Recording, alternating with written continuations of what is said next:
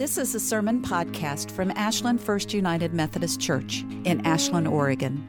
Visit us online at ashlandmethodist.org for more sermons like this, church information, and how to get involved. Ashland Methodist, a community of open hearts, open minds, and open doors.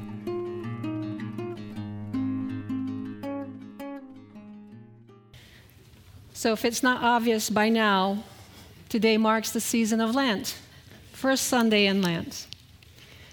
And as Sherman might say, it's time for us to air out our Lenten laundry. So how many of you have ever given up chocolate or sweets for Lent? All right. For the casual observer and even for the non-religious folks, Lent is nothing more than 40 days without chocolate. For others, Lent is kind of like a second chance on a New Year's resolution, a kickstart for another commitment to dieting and exercising. Though that may be helpful to our health to have an excuse to start all over again, Lent is not a 40-day extreme challenge or competition for self-improvement. So what is Lent? The word Lent comes from the Old English Langton, which is, the meaning is springtime, and it's only used in the English language. The Latin word for Lent is quadragesima, which means 40th, referring to the 40 days we spend fasting during Lent. The origins of Lent, as you might know by now, in the Christian calendar year is widely debated as to its origins. Some scholars have different opinions, but the traditions and practices surrounding Lent basically have changed through the centuries. For example, in the olden days, Shrove Tuesday was the day that believers went through their houses and cleared all the cupboards of sugar and butter and flour, and then they would have this huge, big feast, one last feast before starting the season of Lent, when they did not use flour or sugar or butter or anything that was indulgent. Well, today, we celebrate what is called Fat Tuesday or Pancake Tuesday in a more symbolic celebration to mark the beginning of Lent, without the actual sacrificial practice of totally eliminating indulgent food for 40 days. Likewise, the historical model for Lent in the early church for those who were preparing for baptism and confirmation into the church and membership into the church was a very strict fasting for 40 days. Today, such sacrificial demand is not a common practice. And I know for sure not in the Methodist Church, unless you guys want it. Let's become members, fast for 40 days. So though the practice of fasting is still part of Lent today, there is no specific or prescribed way of doing it. Fasting can incorporate all sorts of things. And we're going to be talking a little bit about that a little bit later. So Lent is also observed in diverse ways in different cultures. So most of you know that I grew up in Brazil. And of course, Lent is defined by Carnaval, one of the biggest and most famous 5-day celebration of decadent parades, wild parties, that precedes Ash Wednesday. Mardi Gras has nothing compared to Carnaval. And I just talked to my parents on Skype, and they said the party doesn't end on Ash Wednesday anymore. It's still going. The term carnival means to remove meat. Hence, after Ash Wednesday, Roman Catholics traditionally abstain from the consumption of meat or poultry on Fridays during Lent.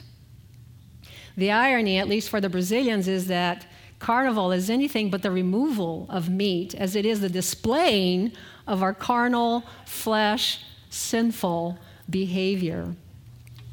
So as I was growing up in Brazil as a missionary kid, a preacher's kid at that too, I really didn't get the point of my friends going and having, participating in this crazy behavior, only then to beg for forgiveness and penance for the behavior that they knew they shouldn't have participated in the first place knowingly. It didn't make sense. So theologically, I couldn't understand why you would have a celebration that led to this deep penitential behavior, stressing how extra sorry we are as humans, or should be at least, for our sins, and then fixing it with a fast of not eating meat on Fridays or any other remorseful resolution to earn points with God or get rid of our guilt by showing some contrite action, like climbing up the stairs of the church on their knees. In my teenage mind, it all seemed kind of unreasonable and perverse. But over the years, I have come to understand and appreciate Lent from a different theological perspective. If we start from the theological perspective centered on God's mercy rather than our humanity's sinfulness, then we can see that God's unconditional love and forgiveness cannot be influenced by our human guilt or efforts to remorsefully be repentant. In other words, Lent is not something we do to make God change.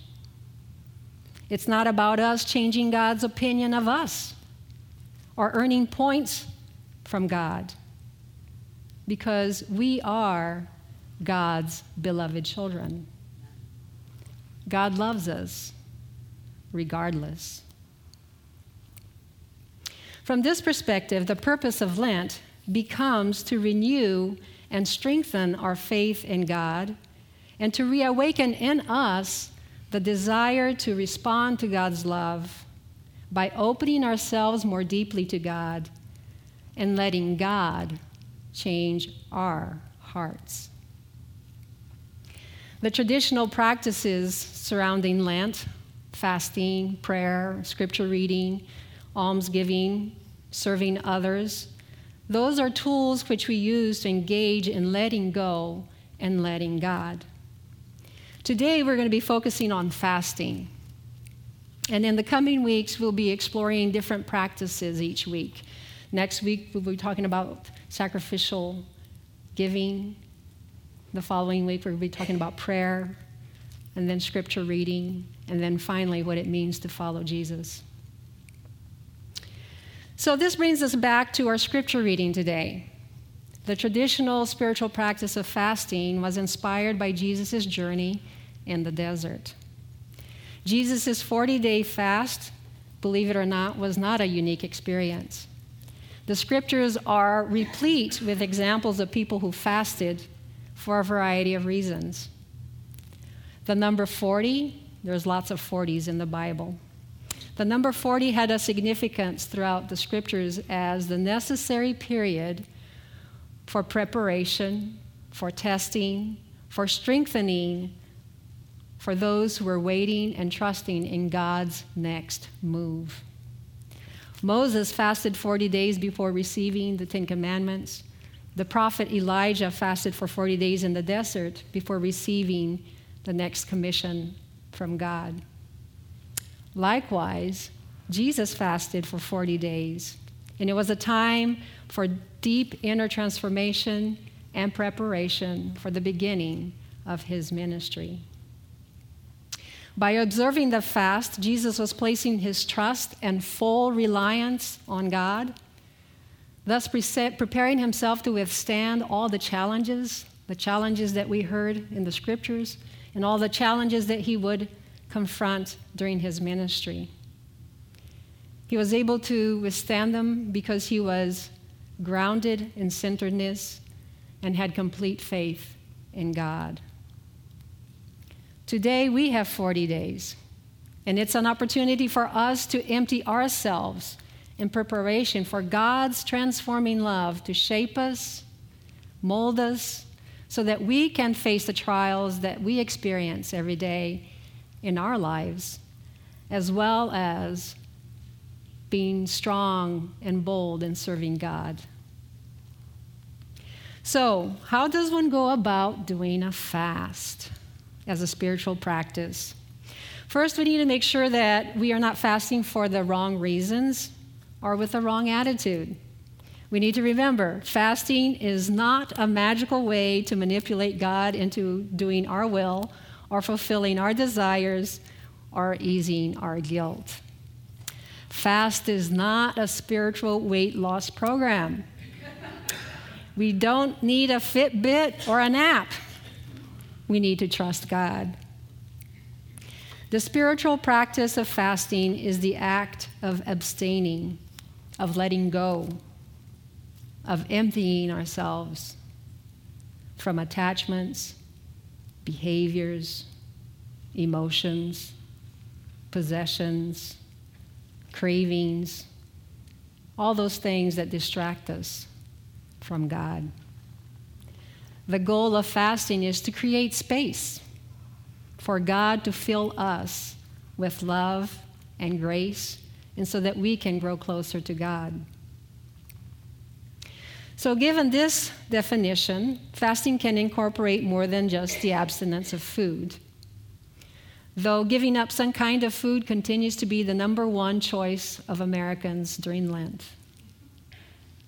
What I would like for us today is to share with you a few ideas, some creative ways about practicing Lent that may be a little bit different for us.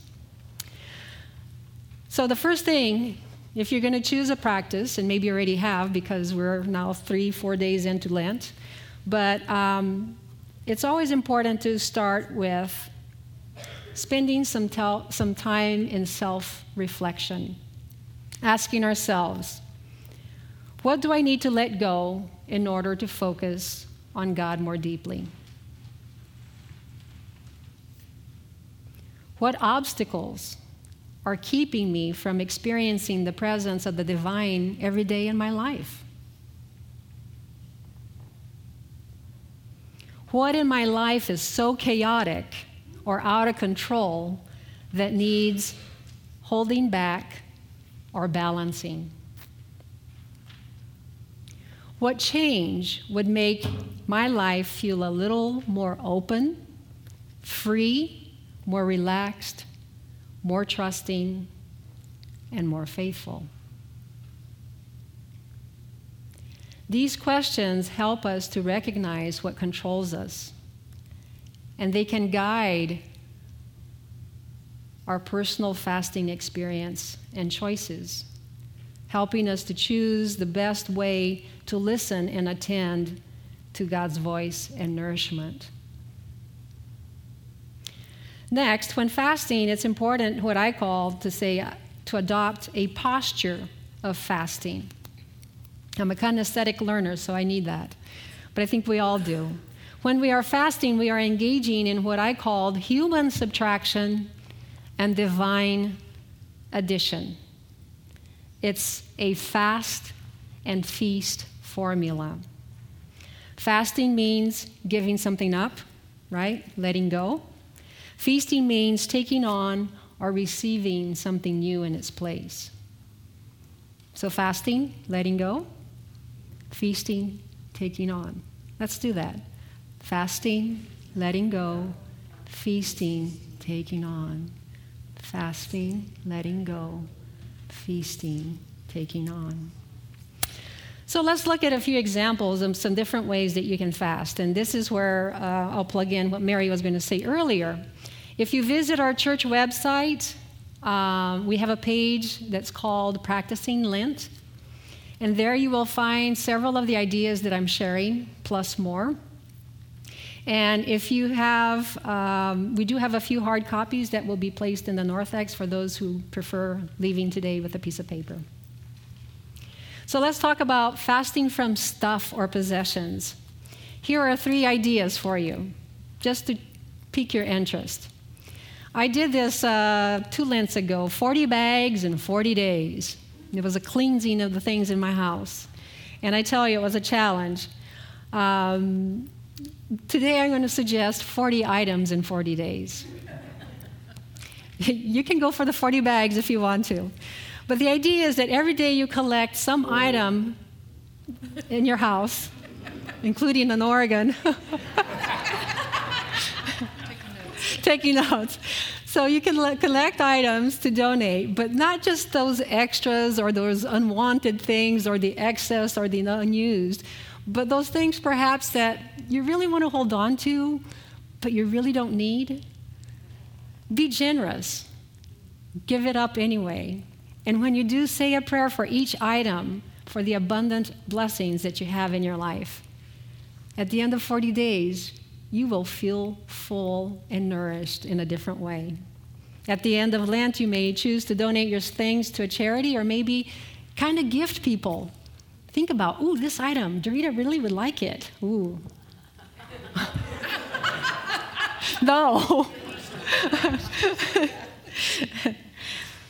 But anyway, bless somebody else. Another thing that you can do during Lent is to live minimally. In other words, do not buy anything that you don't need during Lent. Purchase just the basics, no luxury. And then set the money aside that you saved and donate it to a charity of your choice. Be amazed how much you will bless somebody else. Cut back on your carbon footprint. And this one goes back to Sherman. Hang your clothes on the line instead of drying it on the dryer. With each item of clothing that you hang, say a prayer in gratitude for God's creation. You save on electricity, you help the environment, and it's really peaceful. This is the hard one for us today. Fasting from those things that are entertainment or attractions, certain activities like internet, Netflix, Facebook. Here are some ideas about how to fast of that technology that we're so dependent on. Fast from Facebook or Twitter or the internet in general 1 day a week. Call it a Sabbath. Don't look at it. Now, if you have to use it for work, I understand, but take that personal time that you would normally just go there. Use the time that you would spend on the internet by praying or reading a devotional book or actually picking up the Bible and reading the Bible. Another option is to cut back from the internet by making a commitment of spending 20 or 30 minutes that you would normally spend on the internet by cultivating a practice on relationships and writing 40 notes in 40 days to different people in your life on paper, not on the internet, right? I have a wonderful list that will be out there on the foyer as well as on the internet. Each day, a different person that you could write something to. You'd be amazed at how many people have blessed your life. Another option for those who really, really, really like social media, there is a great Lent option, and it's called picturelent.com. And there are several others like that on the internet, where it's a site that you enjoy some scripture reading.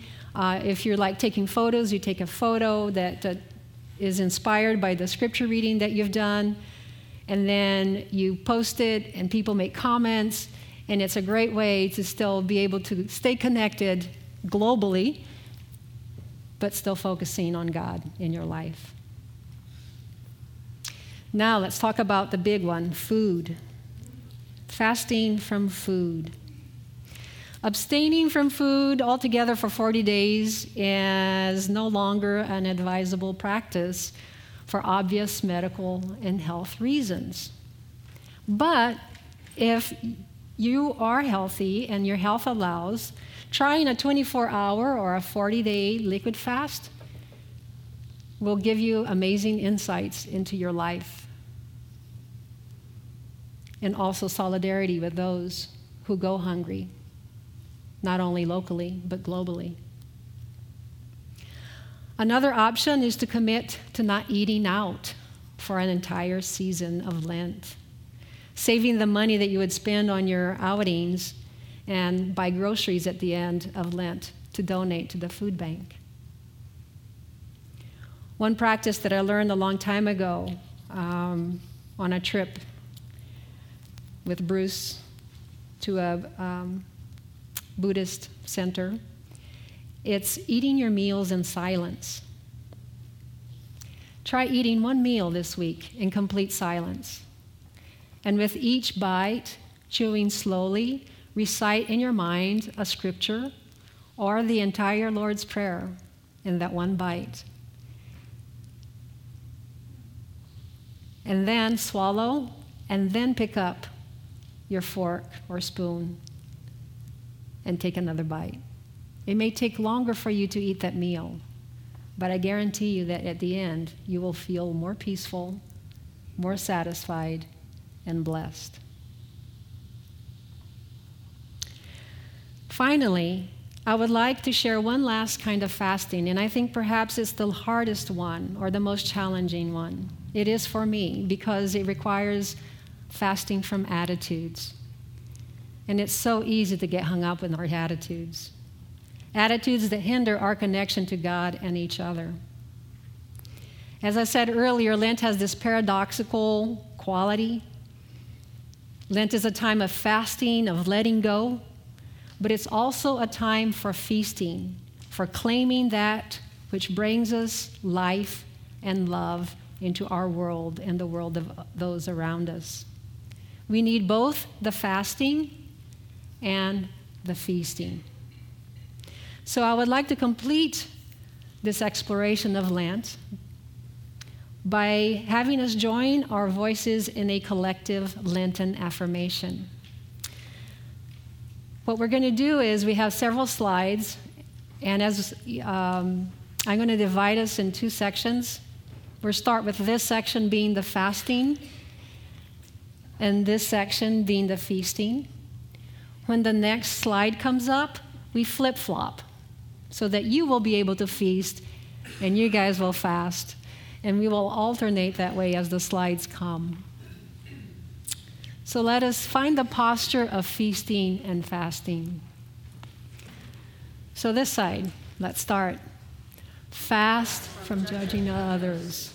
Feast on Christ living in him. Fast on words that wound. Feast on words that heal. Fast from discontent. Feast on gratitude. Take a deep breath. All right. Feast on promises that inspire. Fast from pessimism. Feast on optimism. Fast from anger. Feast on patience. Deep breath. Fast from worry. Feast on trusting God. Fast from discouragement. Feast on hope. Fast from bitterness. Feast on forgiveness. A deep breath. Fast on complaining. Feast on appreciating. Fast from facts that depress. Feast on facts that uplift. Fast from fear. Feast on faith. And together we take another deep breath. Amen.